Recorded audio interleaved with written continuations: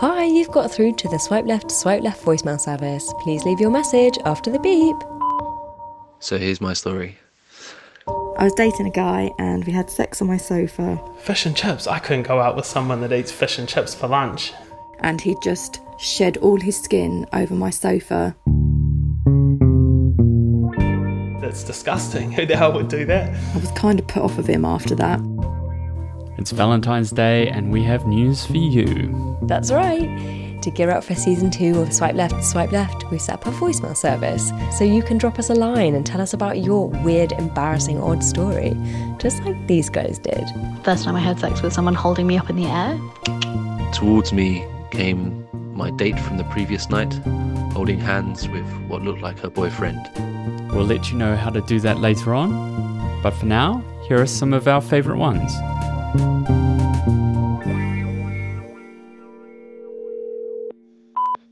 So this is possibly the most embarrassing thing that's ever happened to me.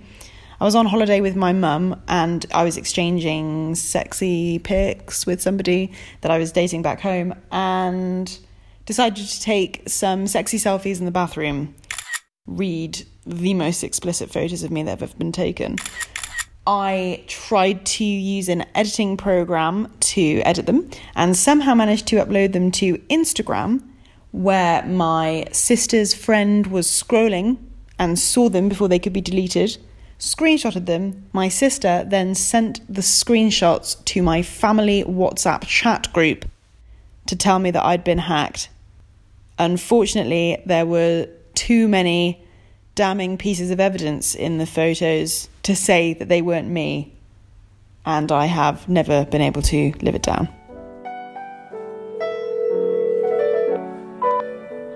I went on this date and we booked a fairly nice restaurant in London. Low lighting, super busy, lots of very attractive people, very chic London in a way that I wasn't quite ready for. I was pretty excited, so I was the first to arrive. And I got a table and the waiter asked me, "Oh, would you like any snacks?" And I said, "Sure thing, I'll take some nuts or something." And she said, "Okay." And she went away and she brought back immediately a white bag with a black label and some writing and a number on it, and she put it down in front of me. So I opened this bag and I reached in, and inside the nuts were weirdly small and I couldn't figure out what kind of nuts they were. And so I took a handful and I popped them into my mouth, exactly the same point as the waiter arrived back at my table with the bowl of nuts. And I crunched down on what was actually a handful of coffee beans in a really nice bag of coffee that this restaurant makes and uses to mark order number. She stared at me with horror on her face at what I'd just done. I stared at her with disgust filling my eyes as I just crunched down on this raw coffee. And I chewed and I swallowed, and all she said was, "I'll pretend this never happened." There was a guy a while ago who the chat was terrible, such bad chat, but he was very beautiful. So I gave him a quick kiss and it was the worst kiss I've ever had. Wide open jaws, this gaping maw with this tiny darting tongue, lizard tongue. And I was like, oh God, I've made a terrible mistake. And what I should have done, what I've learned, is that you take the 5 minutes of awkwardness going, oh, I'm sorry, I've got a headache, actually, I've thought better of it. Or, oh, I've got something to do tomorrow. And not the full evening of awkwardness that actually occurred. He was genuinely almost skipping up the hill and giddy with excitement. And then his kissing skills were a good illustration of what his ability in other areas. It was particularly disastrous.